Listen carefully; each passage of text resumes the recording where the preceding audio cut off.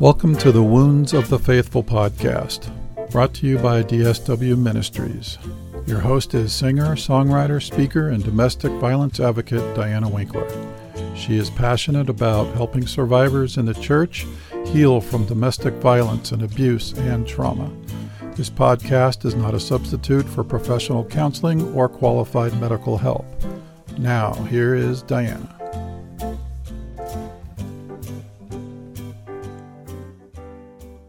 Hello, welcome back to the continuation of my story. There won't be a whole lot of announcements this week because I'm trying to get through this part of my story with the least amount of episodes because it's long. But we're going to continue my story mostly on spiritual abuse in the church that we were a part of in New Jersey, and a couple of really strange things that happened and some not so great things happened. So we're going to jump back here into the story of the church in New Jersey. If you haven't listened to the last episode, be sure to go back and listen. I'm not sure at this point if it's going to be 2 episodes or 3 episodes. We'll see how long I talk. There's a lot going on in this church, so I'm just going to jump in where we left off before. So the other thing I had to nip in the bud was choir director would get a piece of sheet music and photocopy it for the choir instead of purchasing enough copies for the choir. And again, we didn't have very many people. And I told him it was a copyright violation and you really don't want to do that. Or what's wrong with photocopying it? So, well, because it's illegal, they are cracking down and fining these churches who purchase one copy of music and photocopy it for the rest of the choir. That takes money out of their pocket.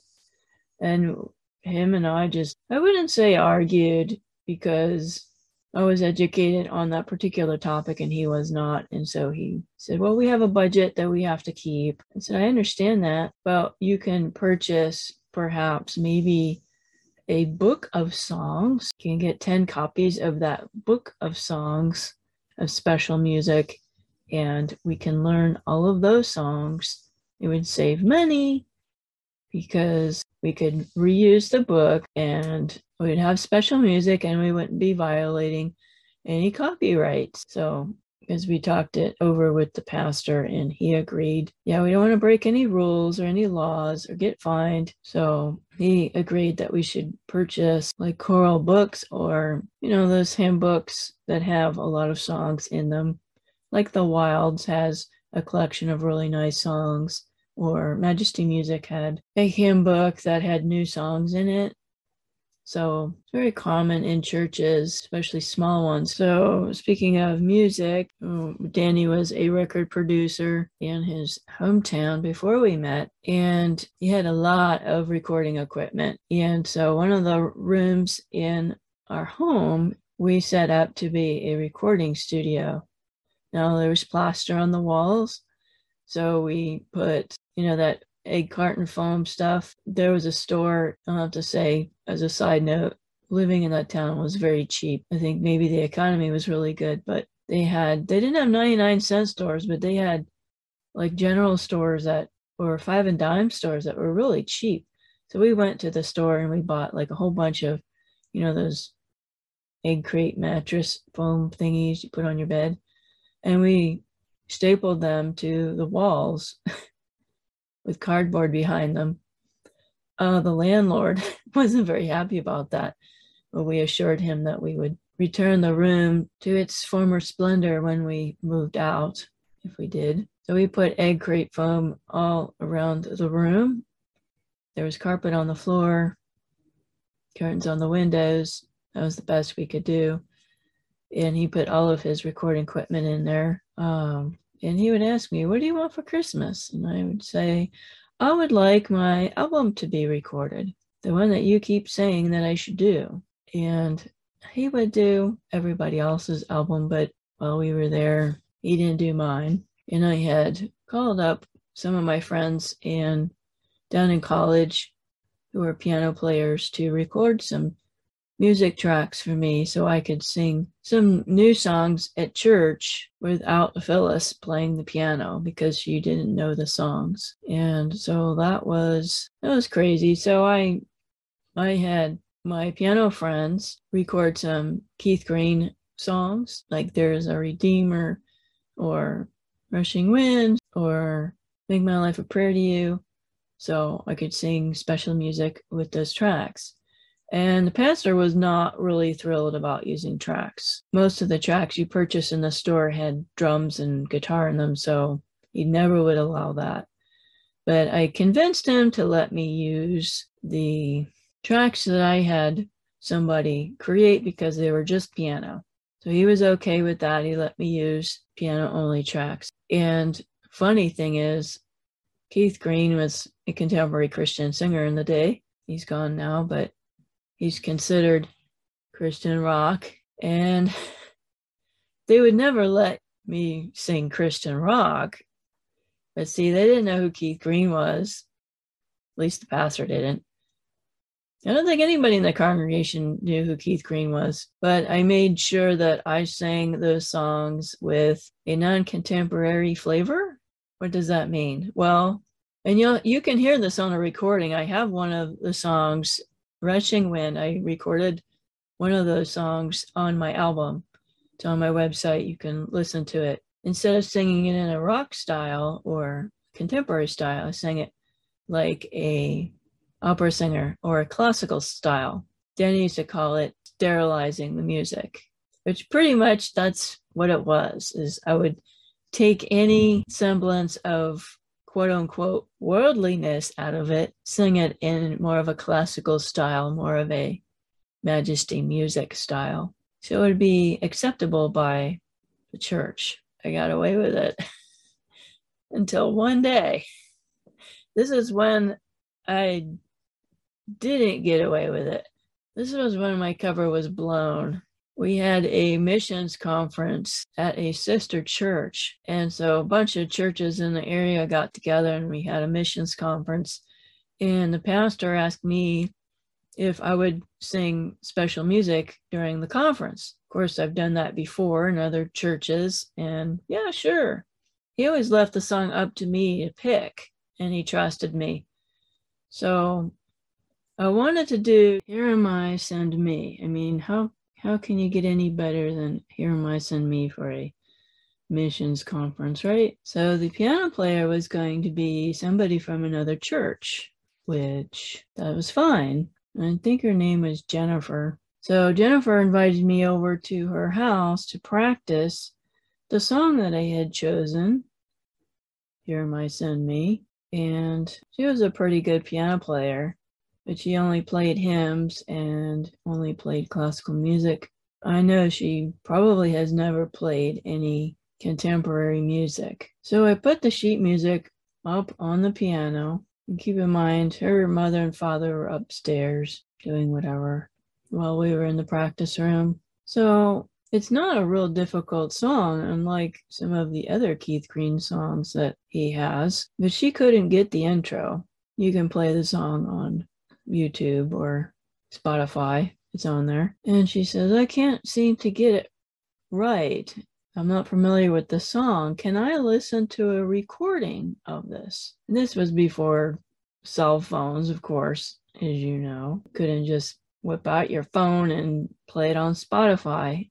And the only demonstration I had of this song was the cassette in the car. And I kind of hesitated because I thought, well, they hear that song, they're going to know it's not a a hymn or a majesty music or the wilds. But she kept insisting, well, if you want to do the song, I need to hear what it actually sounds like, how the timing goes. So I went into the car and got my cassette tape out. Some of you guys are laughing, I'm sure. And they brought out a boom box. And so we put the cassette in there and we start playing it. And most of Keith Green's music was published by Sparrow Records, this particular album anyway. Keith Green always was into just piano and singing. He didn't really like all the other instruments that would drown out his signature sound. But it was a Sparrow Records production, and so there was electric guitar on there, and there was a little bit of drums. Not a whole lot of drums, just a little bit. The opening chords started, and it was electric guitar. And all of a sudden, Jennifer's father is flying down the stairs, and he's like, "What are you doing?" And Jennifer's mother's like, "Oh, well, she's playing the song that she wants to sing, and Jennifer's having trouble learning it." And he's like, "You are not allowed to have rock music in my house. I was saved out of rock music, and you're not allowed to have rock music. I will not have that in my house." So, well, excuse me, but it's not rock music. That's a Keith Green song. He was an evangelist, and he preached all over the world. He loves Jesus, and that's definitely not rock music. And he's like, "Well, don't argue with me, young lady. My daughter is not going to play that song. So you better pick another song." And then the mother's like, "Well, Diana, Jennifer was struggling with the song, and so why don't you pick another song?" So again, I did not want to damage my testimony for Christ. I did not want to die on that hill. I did feel that it was unfair that I couldn't sing that song because of that recording of the song. It is an excellent song. It's got great, very scriptural lyrics, and you have to make a choice.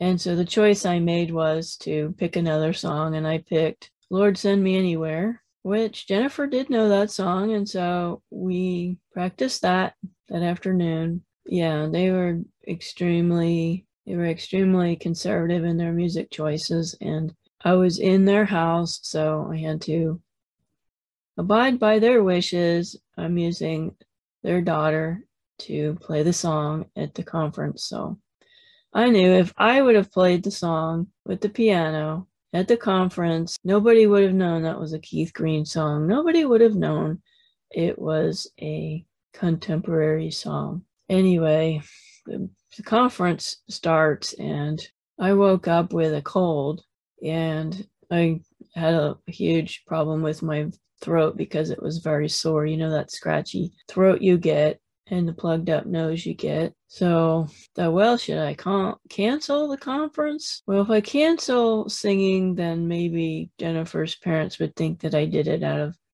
anger or spite because I was not happy about having my song changed. So I decided to do the songs. I got some nasal spray at the pharmacy and tried to take care of the plug nose.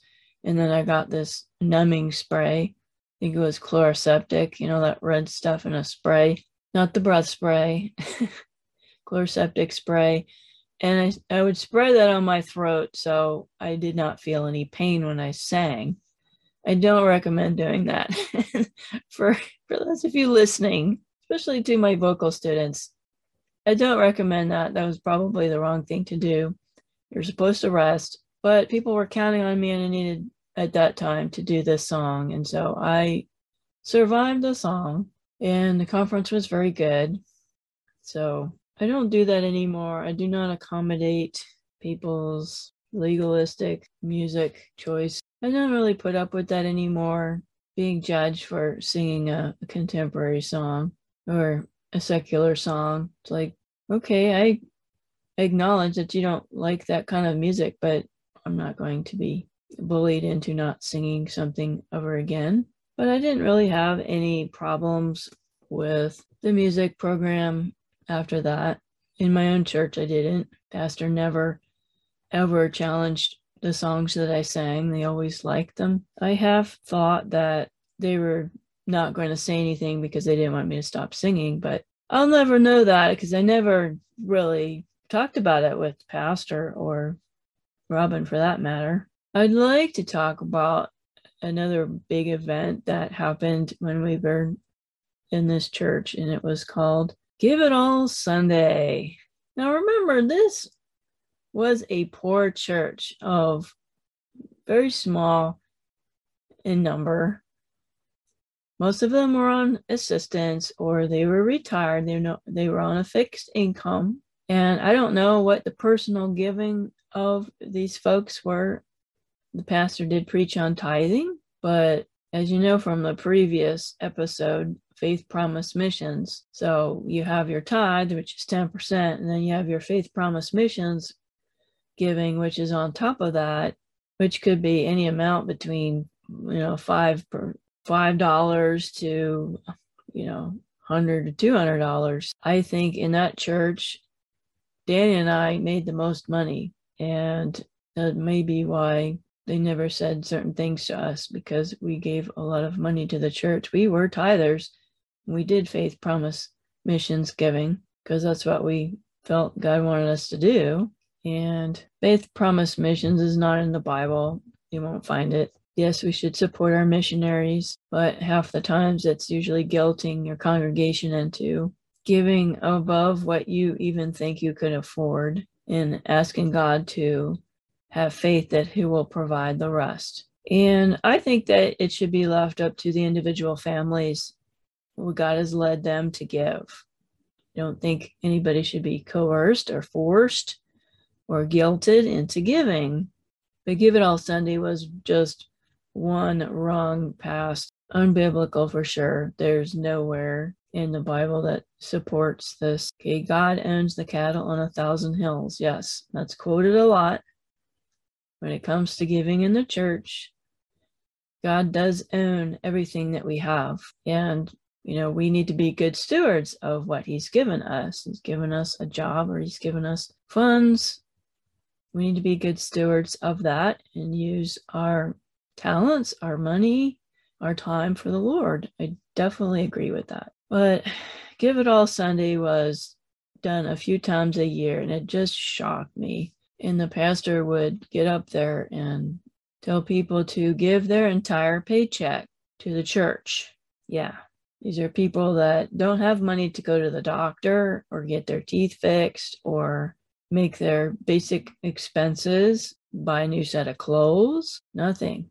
And I just don't understand where he got that from. Well, everybody should come and pledge their entire paycheck and put it in the offering plate, and you trust God to provide for you.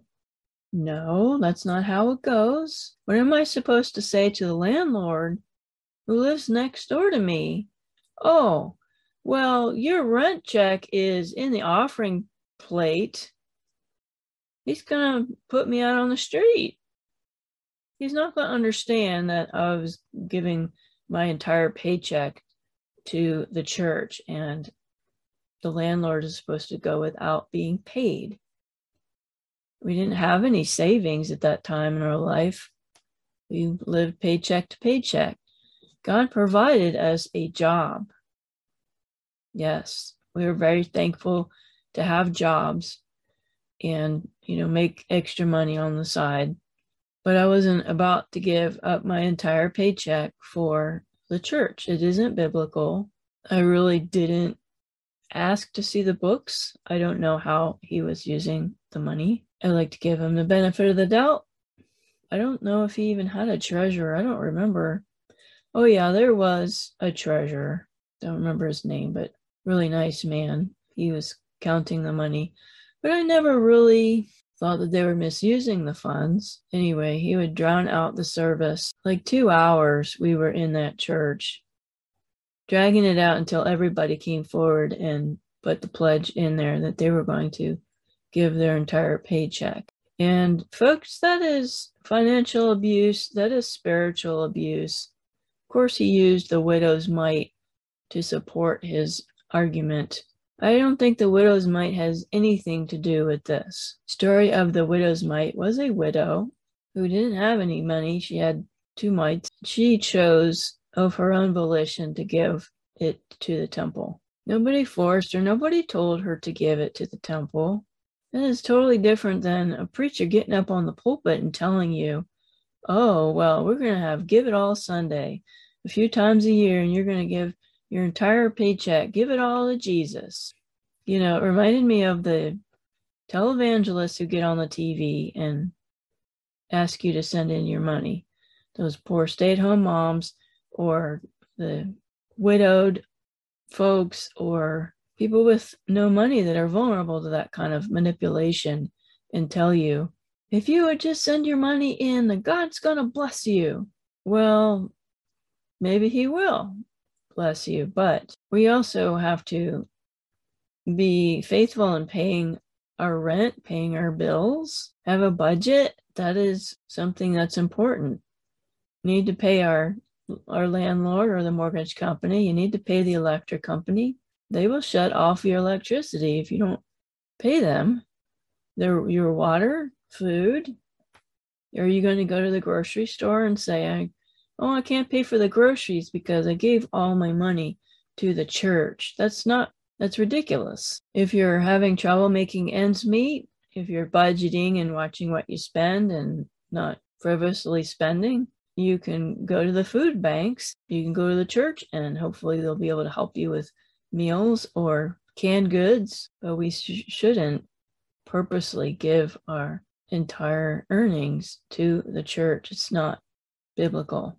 Some people in my circle don't even believe that the tithe is for the church anymore. They say that the tithe is for the Old Testament, for building the temple and maintaining the temple, and the priests that were doing the sacrifices. That's for you to research and decide for yourself. I certainly believe that Scripture is clear that we should support our local church. And I do. We need to support our pastor. They need a roof over their heads. They need to feed their children. I don't believe that they should be living high off the hog and running around in expensive cars on the church's dime. But they should have their needs met.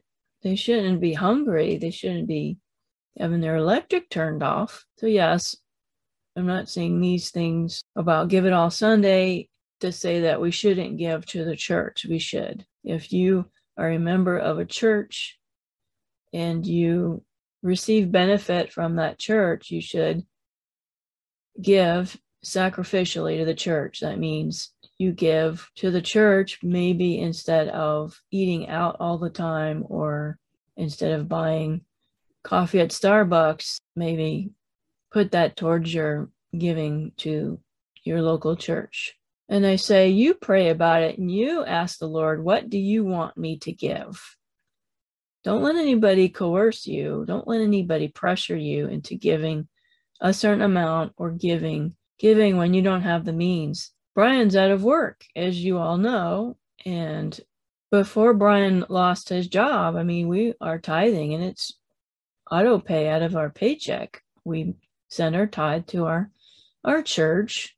And if you watched Kyle Fox's episode, my pastor, he was on the podcast and he was talking about our young people and that we are in the middle of a building program where we need to raise extra money towards our building program so we can have a decent building for the kids that's safe and can host multiple activities, accommodate the growth that we foresee that's coming. So here's what I say is when Brian lost his job, I did not stop paying that tithe or what I pledged for the 5-year program for the new building for the kids. I prayed to the Lord and Brian and I talked about it and I said, well, we're going to trust the Lord that he's going to provide for us because I don't want to go back on my promise of, I pledged to give them a specific amount of money towards the building program. And I believed the Lord was leading us to continue to tithe. And the Lord has provided for us really wonderfully. We haven't starved. They haven't turned our electric off. And we still have a home to live in. Thank the Lord for that. But there has been times when, and we had just bought this house. Literally 2 weeks after we bought the house, I lost my job and we could not make ends meet. We did not have enough money to pay all of our bills. We had to go to food banks to eat at that time of our lives. We had to cut our budget as much as we possibly could. And so we decided to stop paying our tithe until I got back to work. And we really didn't tell anybody about it except the church. We explained that we cannot meet our bills right now. So I say all that because there's a lot of financial abuse in churches all over the world. It's very common. I'm telling you right now, you ask the Lord yourself what he wants you to give. So that goes into the church building in New Jersey. The church was growing. We had been there about a year, and we could not fit everybody comfortably in that little tiny church. And the kids multiplied like rabbits. We had more kids than we had adults, and they were downstairs in that fellowship hall. And it was crazy. So our church decided that they were going to look for a larger building. Now, there wasn't any land to build on, so we had to use an existing building. And so we had gone around and surveyed the 4-mile town with the realtor that had helped us get our row home. And they found this abandoned, I think it was a warehouse of some sort, auto parts warehouse. And nobody had been in there for years. Somebody just left it. There was stuff everywhere, and it needed a lot of repairs. So the treasurer and the realtor and the pastor and myself and Danny all decided that this new building would be our new church building, and that the church would be the ones that would gut it out and change it to our specific needs. So, of course, if you see where I'm going, there's going to be a building fund project. So now everything is give to the building fund. We had big sales, and we had, lemonade stands, and we had all kinds of fundraisers to get money to get the church, get that hardware warehouse building out. Everyone was asked to participate. We'll find you something to do, whether you have a skill like in electricity or a skill in building anything. I will have to say that we failed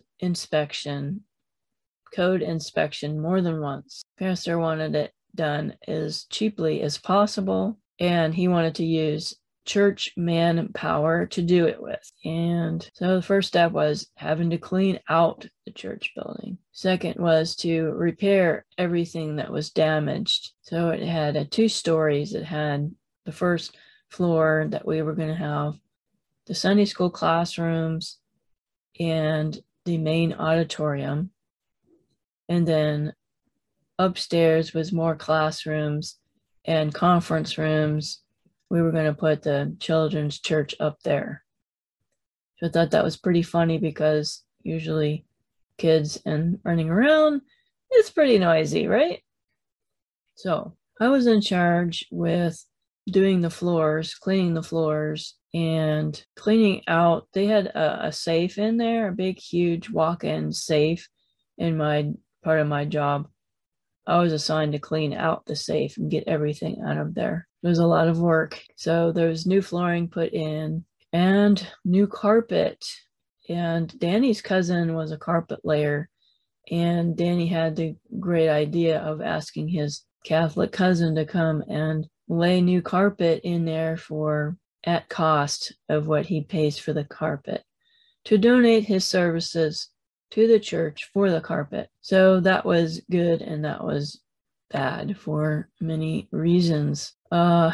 Because his cousin had a family to feed, and he had other jobs that he had to do. And another thing that came onto the scene was another person was added to the staff of the church, which was called Pastor Andy. Pastor Andy went to school with Pastor Jim, and so Pastor Andy brought his wife and 2 kids, 2 boys who were preteen, and they were going to be the associate pastors. Our church, again, has grown big enough that a pastor needed help as an associate pastor.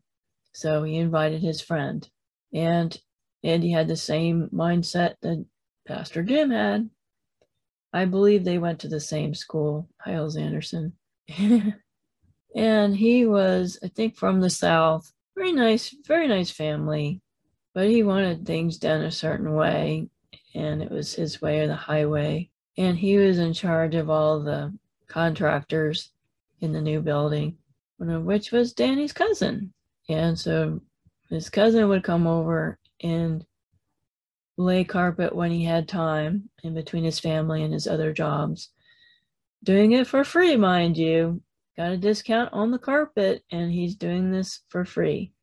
And according to Andy, cousin wasn't going fast enough or getting the job done quickly enough.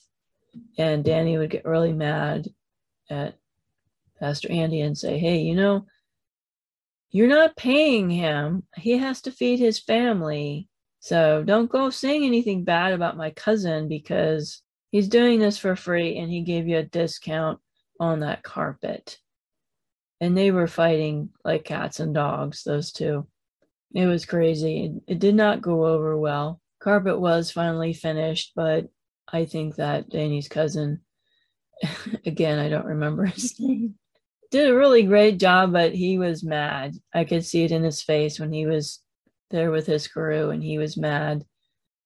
He was sorry he ever volunteered to do this church. And I will say this, that if you are a church leader, you need to pay your workers. You need to pay them for their work. Let them choose if they are going to give you a discount. And if they do something for free, don't sit there and complain they're not going fast enough or they're not doing it good enough for your standards. That isn't right.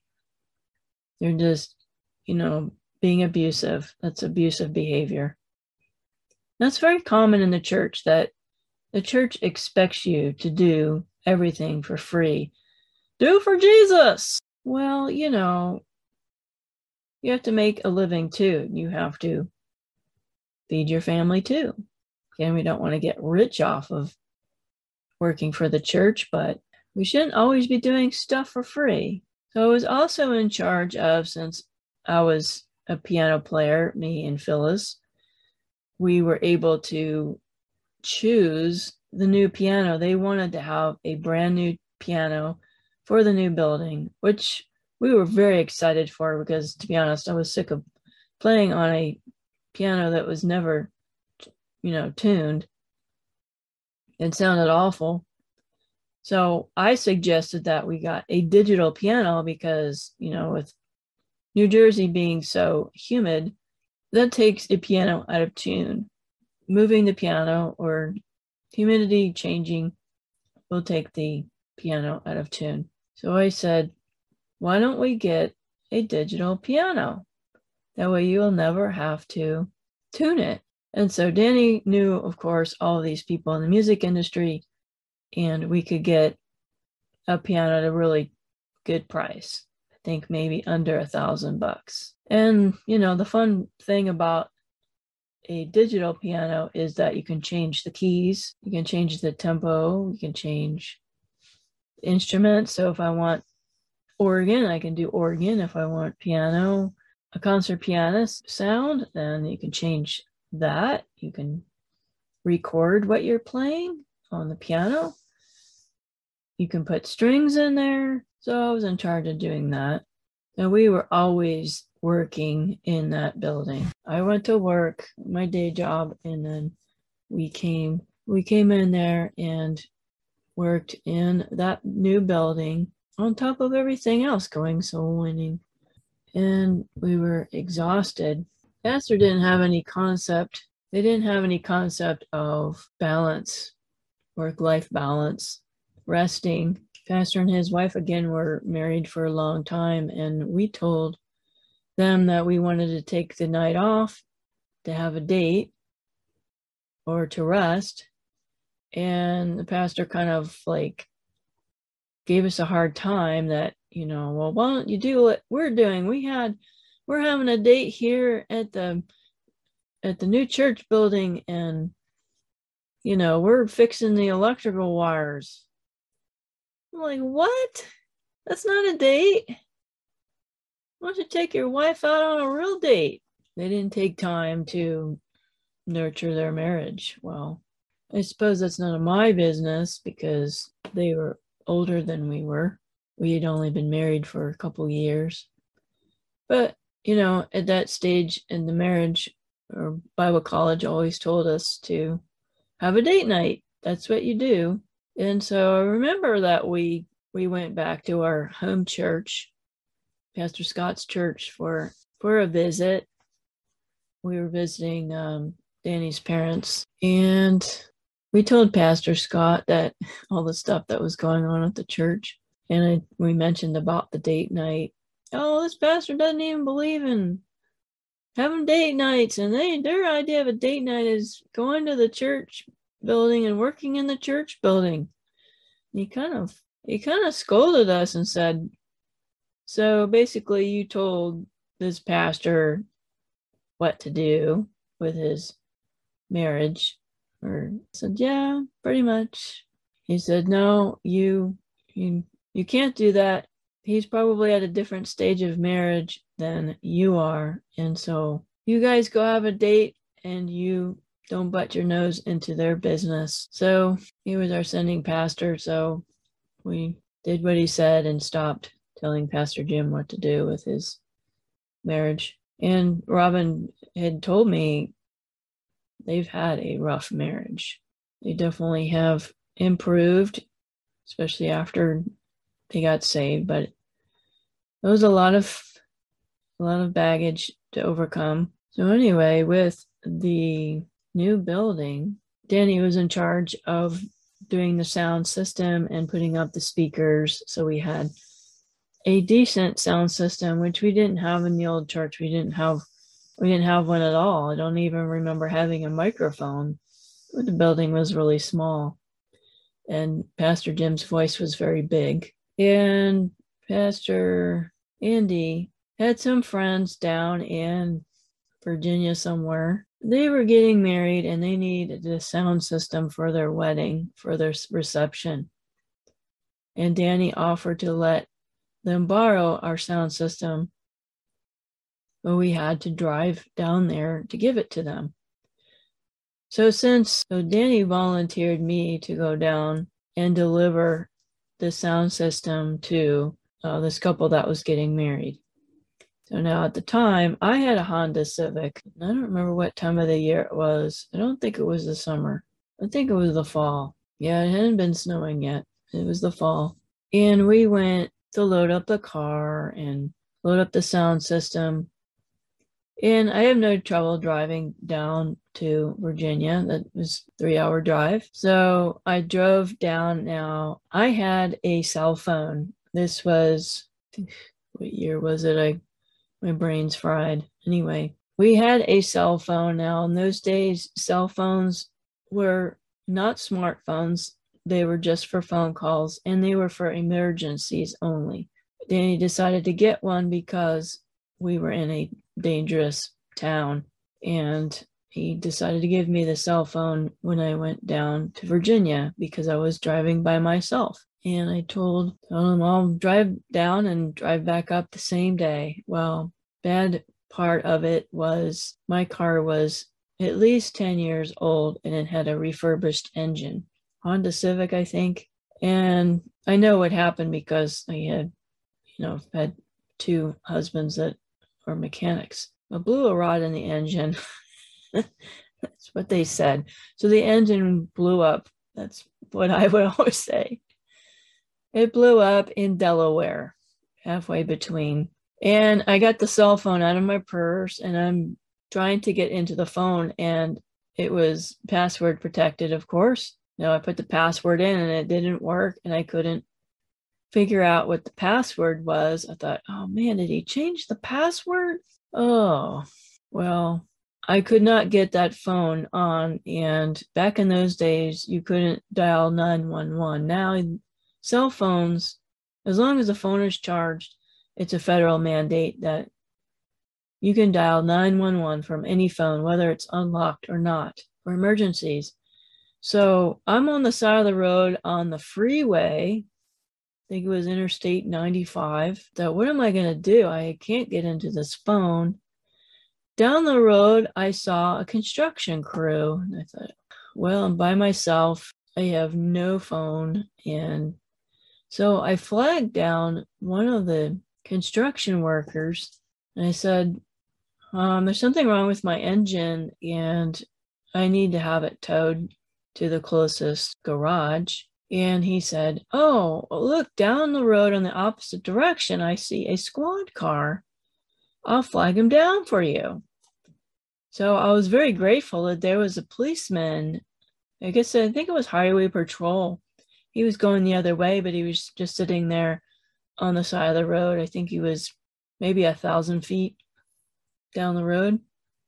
So he went and got off the exit and swung around and came to where I was. And I told him that I couldn't get into my phone. And could you please call a tow truck? And so we called the tow truck, and it was maybe a mile from the freeway. There was a garage, actually a junkyard. And the police officer gave me a ride to the gas station. And I called Danny from the garage and I said, there's something wrong with the engine. It blew up. I'm in Delaware at a gas station. You need to come and pick me up. And this was Danny's birthday of all times. I think it was the day before his birthday. And so he came down and I think he brought one of his mechanic friends, actually the person who rebuilt the Honda Civic, and they decided that the engine could not be salvaged. It was dead, Jim.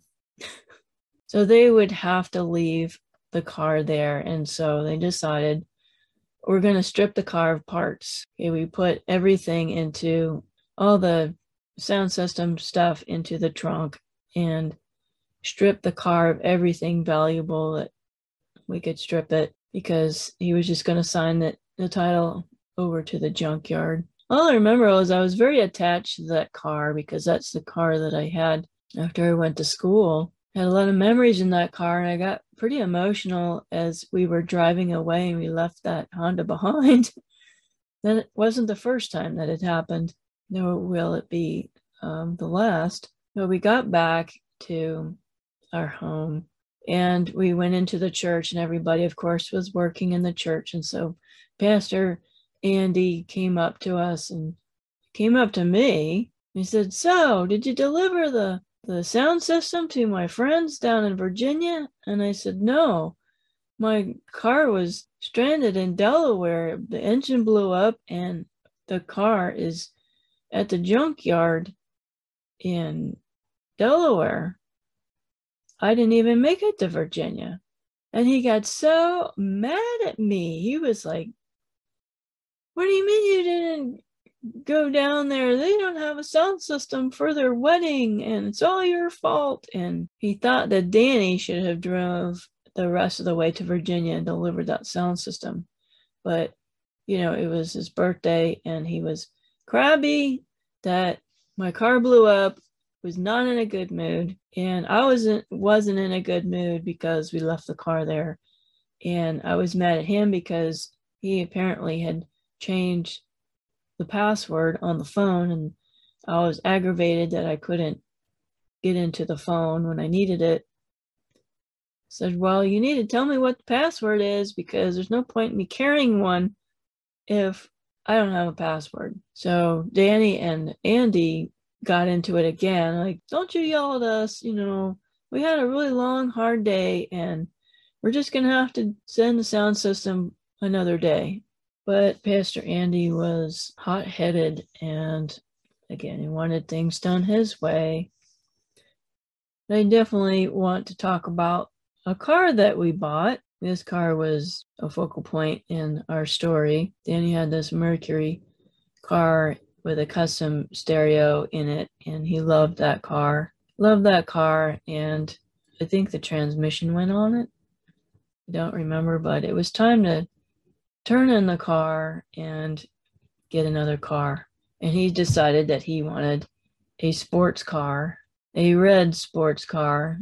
It was a Ford, and it had a police interception motor in it. Maybe I'm not saying it right, but it was very fast. Sports car. It was the first time I'd ever bought a brand new car. My mother had bought a brand new car when we were kids, but this red sports car in an inner city neighborhood with high crime in it. That was kind of stupid, I thought. And Danny loved this car.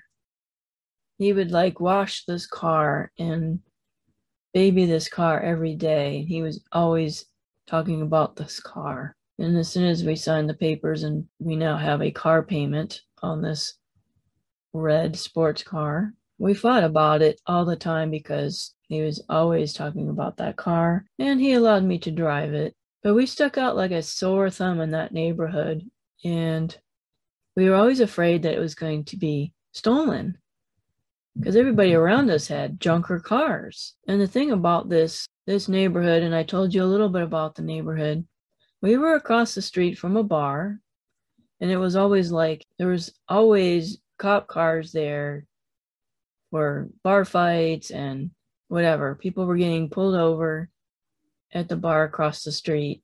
And so you had to get up at the crack of dawn and make sure that you moved your car so the street cleaners could come down your street.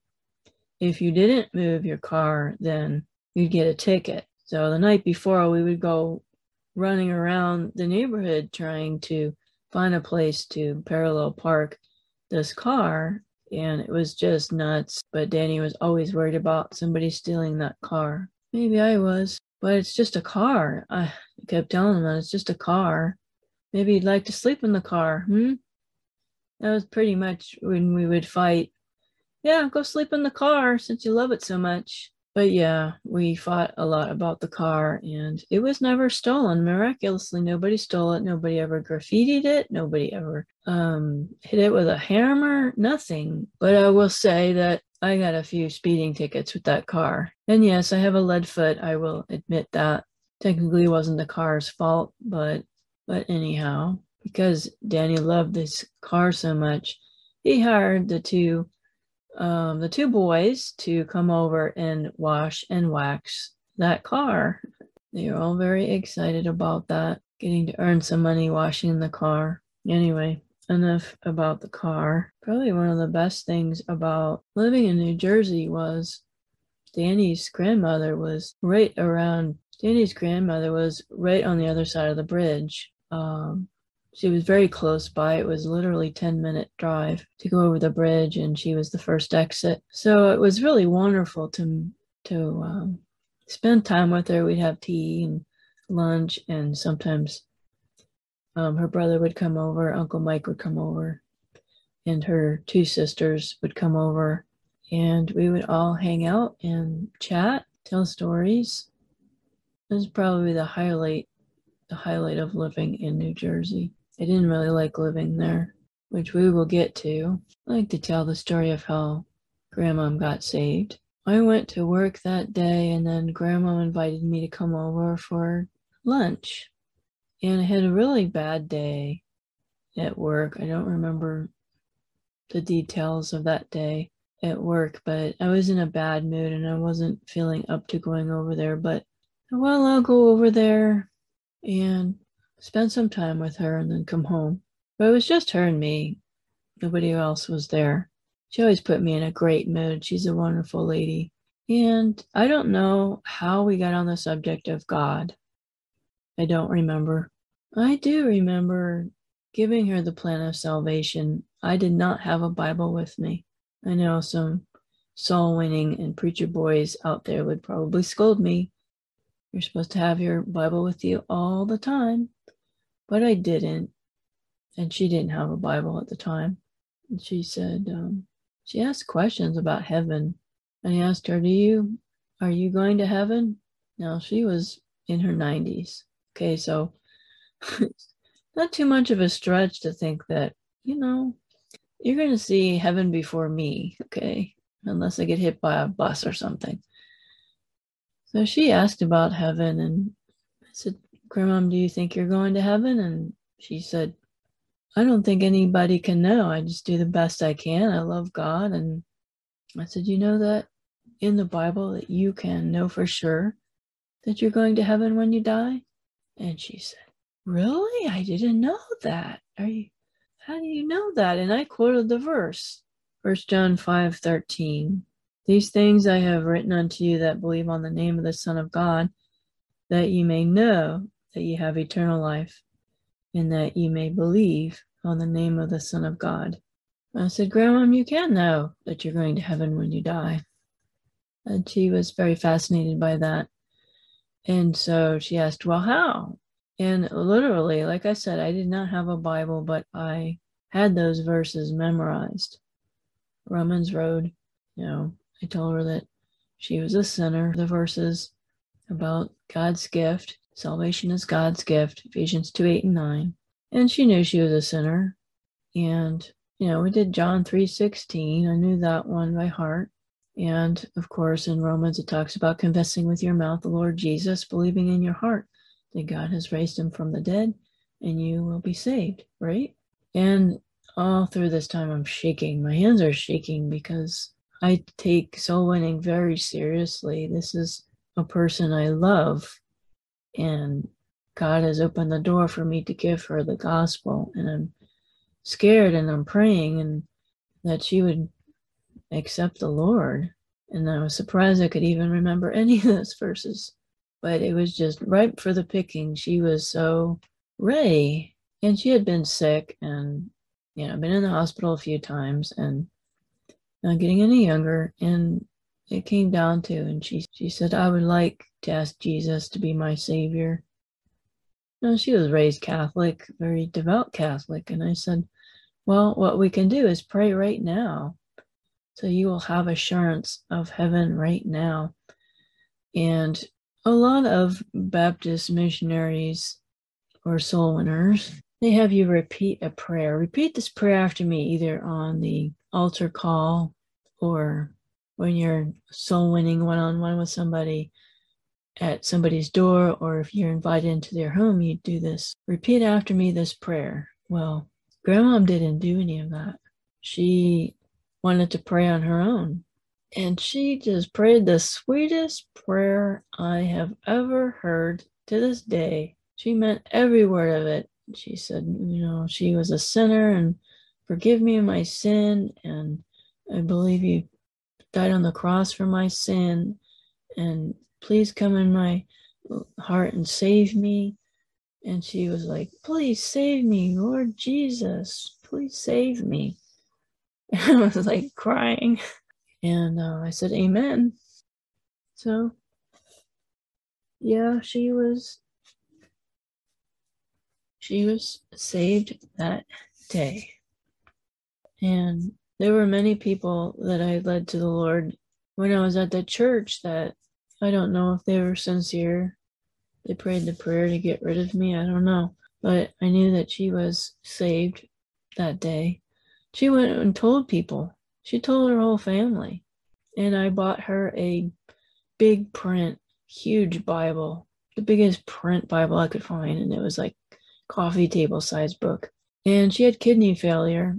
And so she was on dialysis. She would take that Bible to dialysis because she was there for hours. And she had something to read. And it was wonderful. When I would see her at family events, she would tell the family, a very Catholic family, here's my granddaughter who told me all about Jesus and helped me to go to heaven. To this day, that's probably the best story I've ever had of how that was all God. That was not me at all. It was all God. I wasn't even feeling well. I didn't feel like going to grandmom's. I didn't start the conversation talking about heaven. She started the conversation. It was God. I didn't have a Bible to show her these verses. God miraculously touched her heart and spoke to her heart to get saved. And that was all the Lord. And probably never had that experience again. I'm so very thankful. We'll talk more about Grandmom further on in my story. she didn't live too much longer, and I was very grateful we had that day together. I'm going to stop the story at this stage. This is a good place to stop and continue on next week with this part of my story in New Jersey.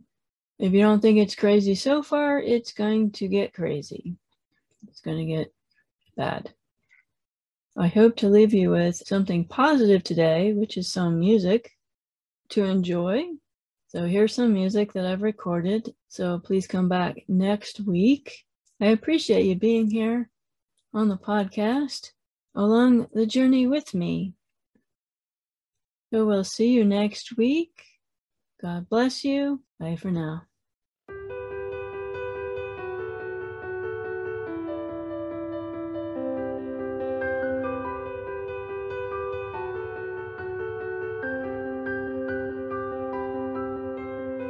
I close my eyes and I can see a world that's waiting up for me, that I call my own.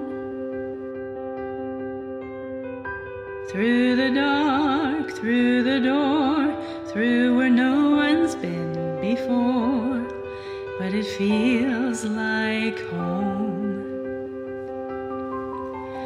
They can say it all sounds crazy. They can say I've lost my mind. I don't care if they call me crazy. We can live in a world that we design. 'Cause every night I lie in bed, the brightest colors fill my head. A million dreams are keeping me awake. I think of what the world could be, the vision of the one I see. A million dreams is all it's gonna take. Oh, a million dreams for the world we're gonna make.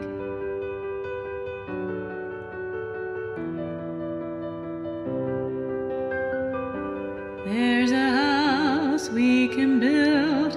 Every room inside is filled with things from far away. Special things I compile, each one there to make you smile on a rainy day. They can say it all sounds crazy. They can say we've lost our minds. I don't care if they call us crazy. Run away to a world that we design. 'Cause every night I lie in bed, the brightest colors fill my head. A million dreams are keeping me awake. I think of what the world could be, a vision of the one I see. A million dreams is all it's gonna take. Oh, a million dreams for the world we're gonna make. However big, however small, let me be part of it all. Share your dreams with me.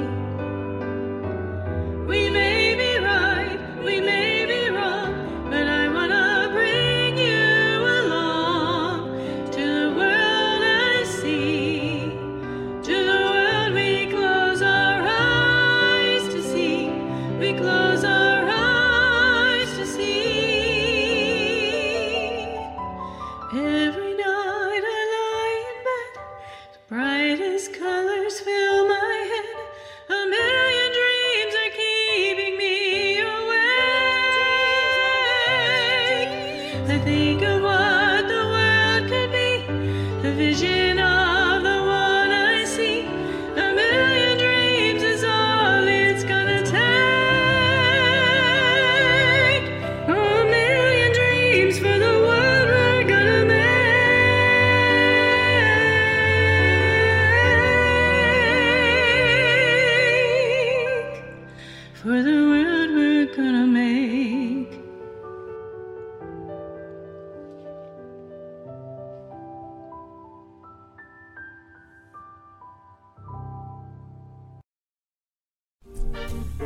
Thank you for listening to the Wounds of the Faithful podcast. If this episode has been helpful to you, please hit the subscribe button and tell a friend. You can connect with us at dswministries.org, where you'll find our blog along with our Facebook, Twitter, and our YouTube channel links. Hope to see you next week.